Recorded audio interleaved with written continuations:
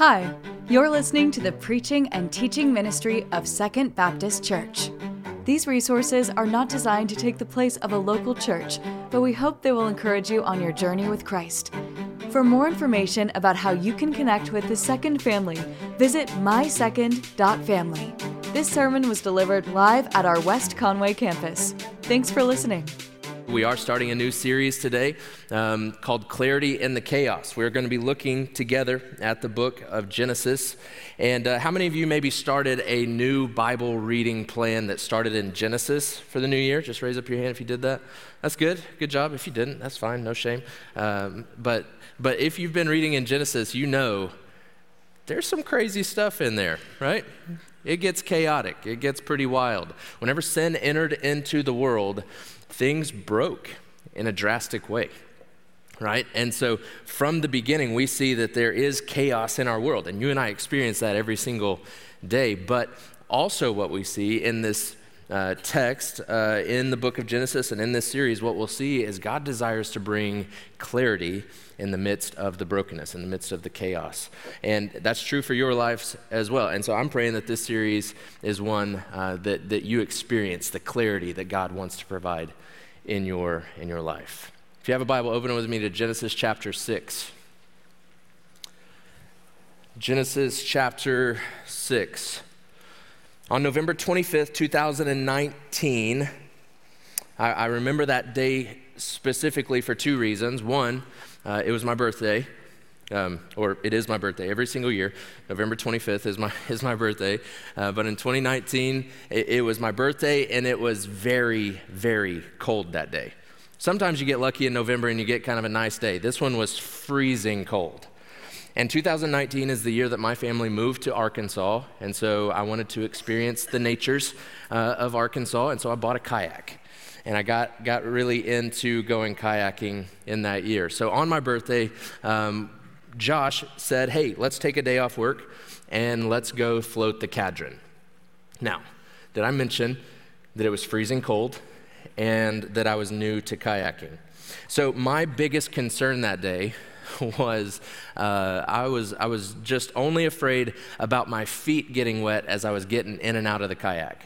That was my biggest concern. And so my solution to that was I brought some Kroger sacks, and I was just gonna step in them, get in the kayak, and then I'd be good the rest of the time. All right, that just shows I was a rookie. And so we get all bundled up and we go, right? We weren't on the water for 10 minutes, and I hit the biggest rock you've seen right underneath the water, and my kayak just flips. I go into the water. And it was so cold. You know the kind of cold that just takes your breath away? Yeah, that's what I was experiencing. So I'm just like, I have no breath. I'm just tumbling along the big rocks underneath the Cadron. I finally come up for air, and then I'm trying to gather all my stuff because it's been scattered all over Arkansas at this point. It's floating down the Cadron River. I get over to the side. I stand on this rock, and I just remember thinking, I hate this.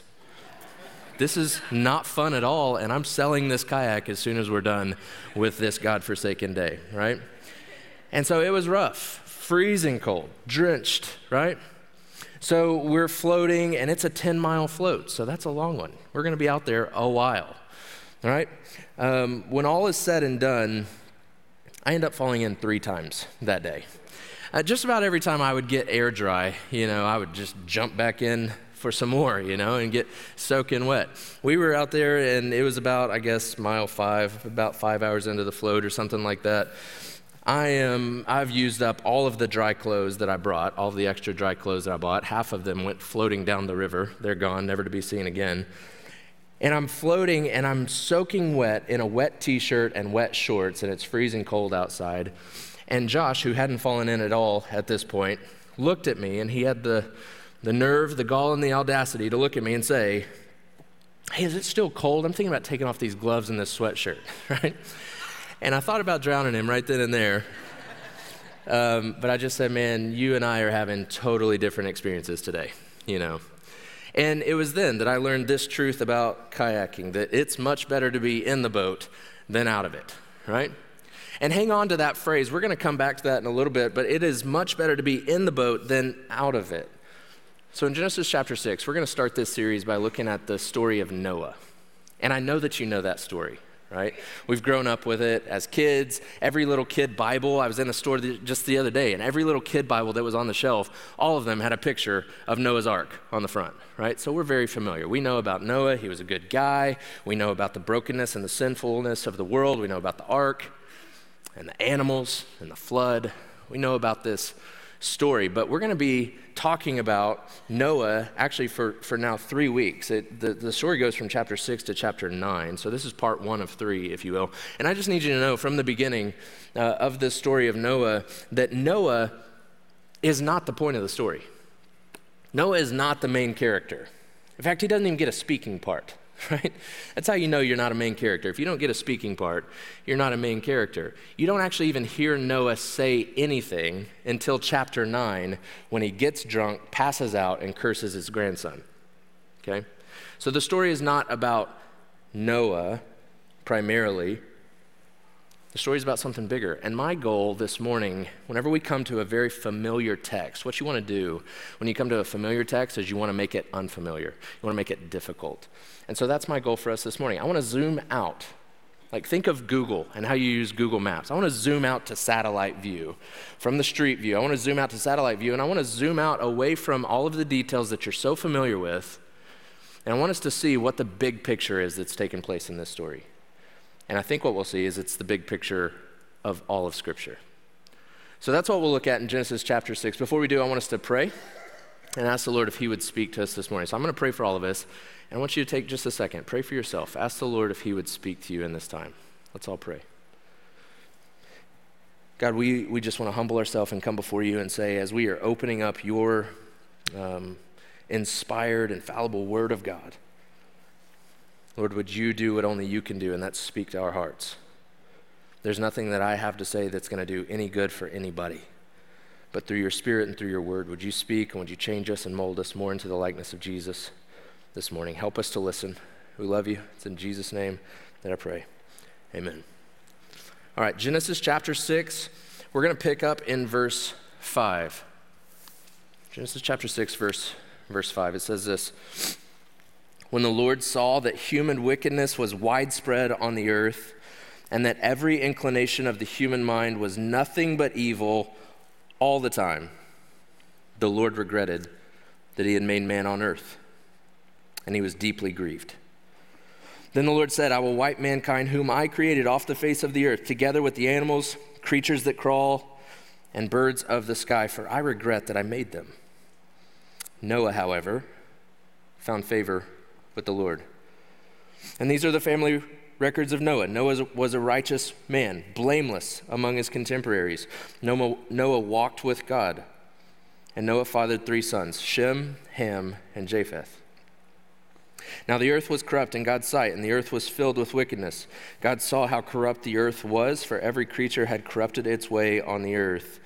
Then God said to Noah, I've decided to put an end to every creature, for the earth is filled with wickedness because of them. Therefore, I'm going to destroy them along with the earth.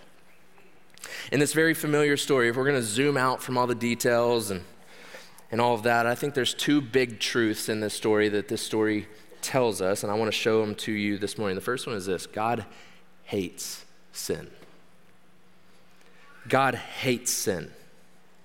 Verse 5 says that he saw the human wickedness was widespread and on the earth, and every inclination of the human mind was nothing but evil all the time. Sin is running rampant at this point. Verse 6 says, the Lord regretted that he made man on the earth, and he was deeply grieved. The question is, if you just jump in at chapter 6, you're asking, what happened? Like, how did it get to this point? We're only 6 chapters in, and already God's regretting even making mankind, right? So what happened? Well, you need to go back to the beginning to really understand it. In Genesis chapter 1, God creates everything, right? You know the story. He spoke it, and it existed. He said, let there be light, and there was light. And he just created everything in that way. He takes this dark, watery chaos, and he makes it into a beautiful garden just through his word. And he says 7 times it's good. But he doesn't stop there. Then he makes mankind. He makes humans, man and woman. And when he does, he says, that's very good. And he makes them in his image, meaning this, that mankind, men and women, were created to reflect God's character into the world. That's why they were made. Reflect the character of God into the world. But he also, at the same time, gave them moral choice on how they were going to do that, how they were going to reflect God's character into the world. And Adam and Eve choose to turn away. They choose to turn away from God's plan, and sin enters the world in Genesis chapter 3. And really what you see from there is just a downward spiral of sin. It's a downward progression. Things go from bad to worse. By Genesis chapter 4, we see that this family unit that God had created to reflect his goodness out into the world, now that family is killing each other. Cain and Abel, the sons of Adam and Eve. Cain murders his brother Abel. By the end of chapter 4, there's a guy named Lamech who we really don't know a whole lot about him other than the fact that he's boasting about the fact that he is way worse than Cain is. That's what you see in the end of chapter 4. And then chapter 6 opens with some confusing stuff, the first 4 verses of that. I'm not going to try and explain that to you, but it's a strange, confusing scene. But I think what it does is it teaches us that sin had reached its climax. Like it's gotten to its deepest, darkest state. And apparently that was the final straw for God, right?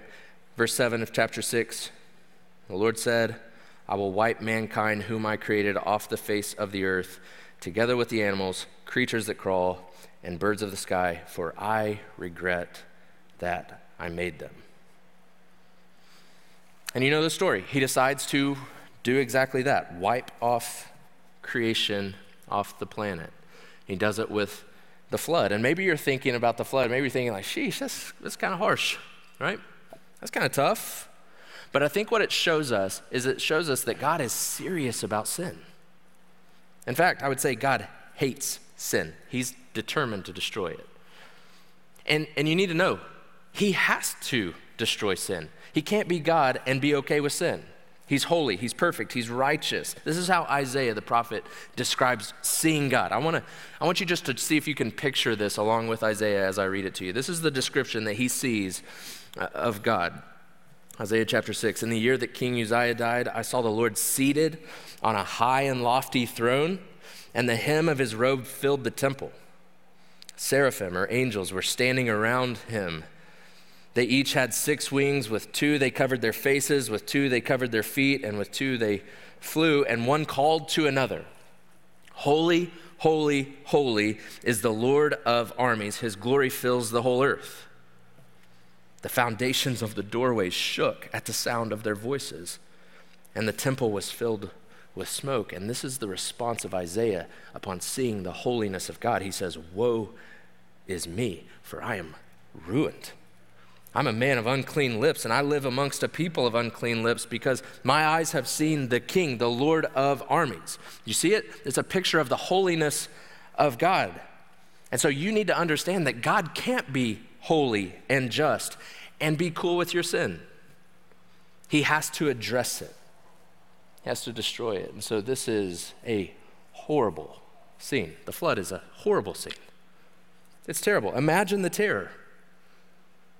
Like, imagine as the floodwaters started to rise, all the people who are down there trying to gather loved ones and different things. Like, this is a terrible scene. Chapter 7 tells us that every creature died. They drowned. Every single one. It's a terrible, horrible scene. And we like to paint this on the walls of our nurseries, right? It's like, kids, look at the cute little animals, but just don't look in the water, you know? It's a terrible scene. It's horrible. But the flood illustrates to us the seriousness of sin, the horror of sin, and the result of sin, which is death. God hates sin. And if that's true, that God hates sin, I think it's worth us asking ourselves, do we hate sin? Do you hate the sin that creeps into your life? Or are you cool with just letting it grow and fester, as long as nobody else really finds out about it? Do you hate sin in this same kind of way? Are we serious about killing the sin that's in our lives, knowing that our God, who's holy and just and perfect and righteous, the one who loves us and created us, he absolutely hates sin? You know the rest of the story. God tells Noah to build an ark. He tells him there's a flood coming and everything that's not on the ark is going to die. At the end of chapter 6, he gives Noah instructions to bring his family on the boat and animals onto the boat as well. Chapter 7, they get into the boat. Chapter 7, verses 11 through 16, it starts to rain. And God shuts the door of the ark, protecting Noah, his family, and all those animals. Now I want you to read. Let's look at the end of chapter 7, verse 17. It says, the flood continued for 40 days on the earth. The water increased and lifted up the ark so that it rose above the earth. The water surged and increased greatly on the earth, and the ark floated on the surface of the water. Then the water surged even higher on the earth, and all the high mountains under the whole sky were covered. The mountains were covered as the water surged above them more than 20 feet. Every creature perished. Those that crawl on the earth, birds, livestock, wildlife, and those that swarm on the earth, as well as all mankind.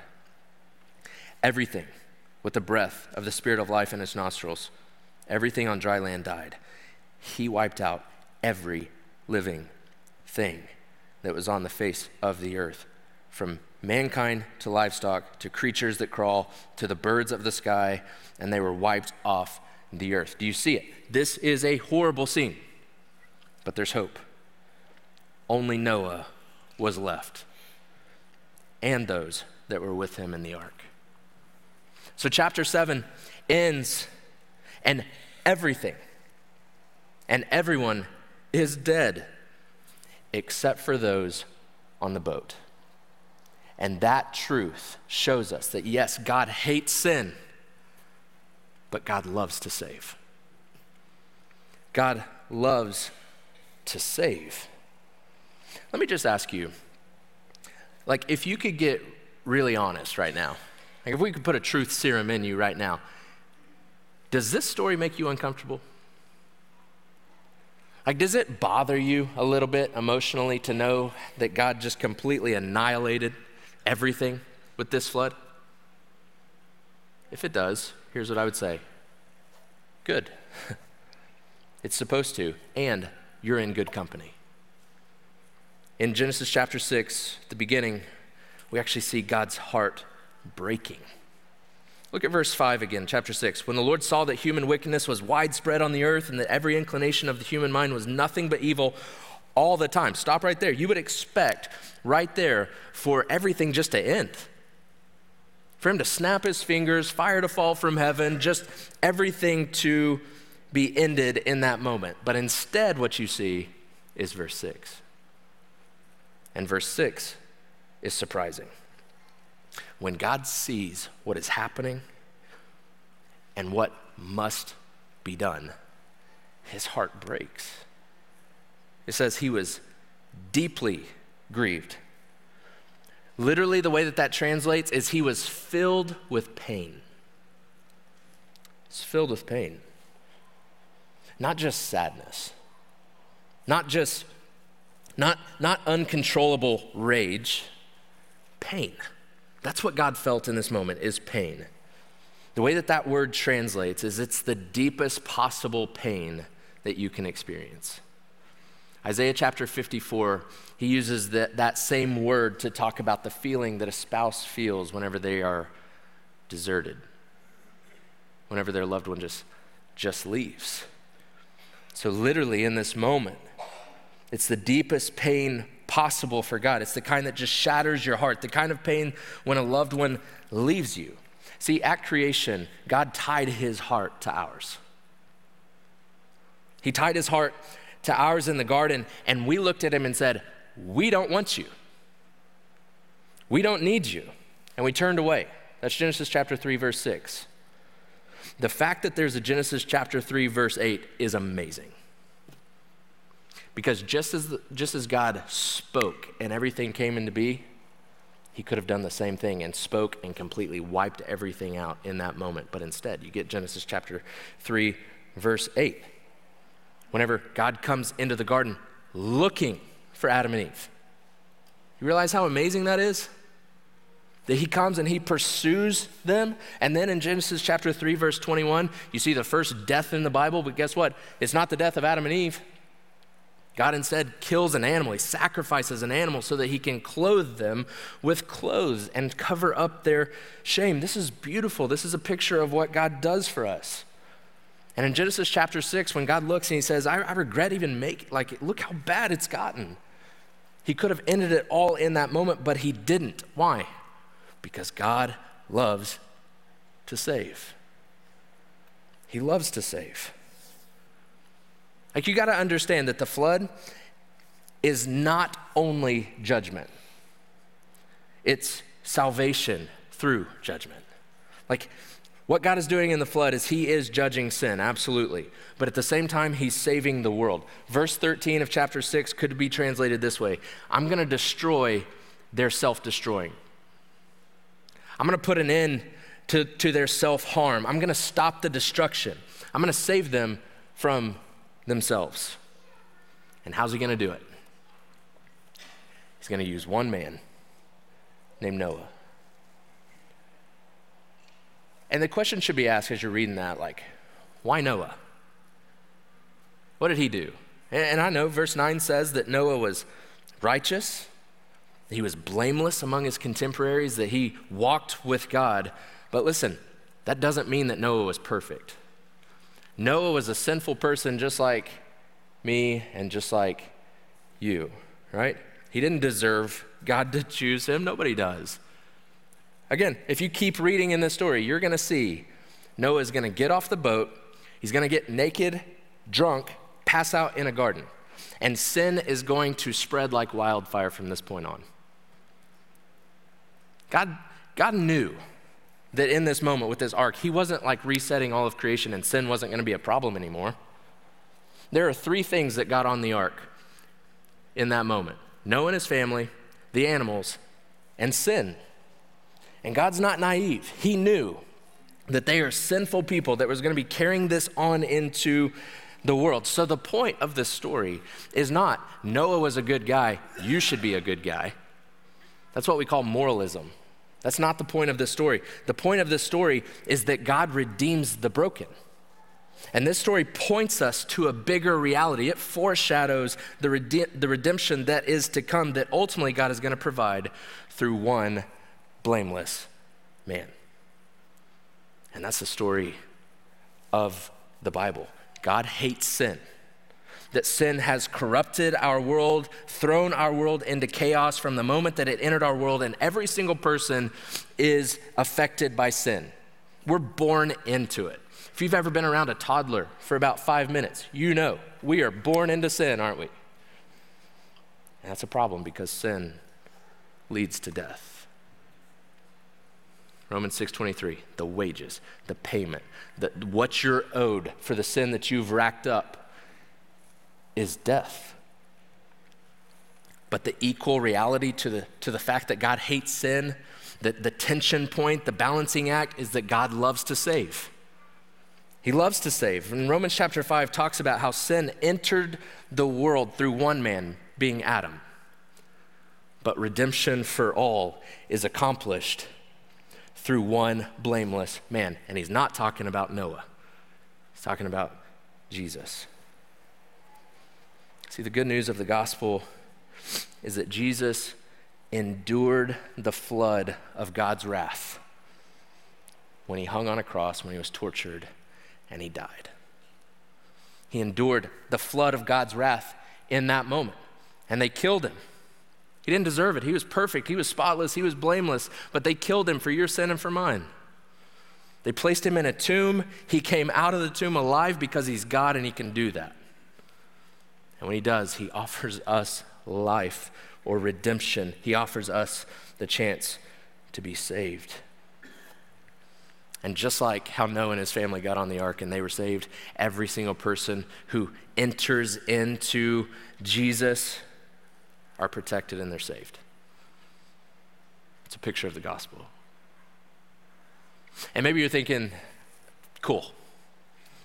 Ancient story, I've heard it. What does it mean for me today? How does this apply to me today? I know that I don't have to worry about another flood because God promises that he's not going to do another one, and he gave us the rainbow as a sign, so I don't have to worry about all of that. So how does this actually apply to me today? One tip to reading your Bible is the stories from the Old Testament. You need to see if the New Testament authors write about them. The best commentator on the Bible is God, right? And so in the New Testament, both Peter and Jesus reference the flood. In Matthew chapter 24, Jesus compares Noah's flood to his second return, to the day where he's going to bust open the sky and come back and gather those who follow him. This is what Jesus says, Matthew chapter 24, verse 37. As the days of Noah were, so the coming of the Son of Man will be. For in those days before the flood, they were eating and drinking, marrying and giving in marriage until the day Noah boarded the ark. They didn't know until the flood came and swept them all away. And this is the way the coming of the Son of Man will be. Then 2 men will be in the field, one will be taken and one left. 2 women will be grinding grain with a handmill, one will be taken, one left. Therefore, listen, be alert, since you don't know what day your Lord is coming. Listen, you need to know that Jesus has promised it, and he has said that he will return again. But he's not coming in the same way that he did the first time. He's not coming as just a little baby born in a manger in Bethlehem, poor and lowly. He's coming, as the book of Revelation says, as a warrior king. And he's going to return once and for all like a flood that's unexpected to completely wipe out sin and death forever. And in the same way, he's going to come in and he's going to flood this earth with his kingdom, restoring all of creation. You ever wonder why he put animals on the boat? God could have just made more animals. The animals represent the fact that Jesus' work is redeeming not only mankind, but all of his creation back to himself. And so he's going to come and his kingdom will be established, restoring all of creation back to himself. But Jesus just said in Matthew 24 that his return is going to be just like the flood of Noah. People aren't going to be ready for it. They're not going to be ready. Look, when Noah was building his ark, they say it was about 120 years that he took to actually build this ark. So day after day after day after day, people had a chance to respond. People had a chance to turn from their wicked ways. People had a chance to repent and turn to the Lord, but they just didn't. And in the same way, people won't be ready today, but I need you to hear, if you don't know Jesus, if you're in your sin this morning, 2 Peter chapter 3, verse 9 says that this period that you and I live in right now is a period of grace. It's a period of the ark being built. When you have a chance to respond to the Lord, confess your sin, turn from it, and turn to the Lord. Why? Because he loves to save. He loves to save. And so the message of Noah for us this morning, be ready. Jesus says, be alert.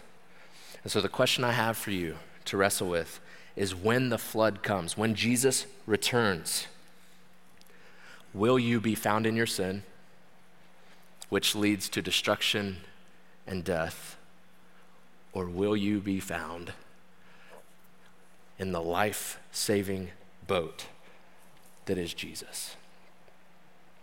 It's just like the thing that I learned on the Cadron that day. It's much better to be in the boat than out. Thank you for listening to the preaching and teaching ministry of Second Baptist. We hope that we will see you in person this next Sunday. To find more information about service times, location, and ministry offerings, visit mysecond.family. Thank you for listening.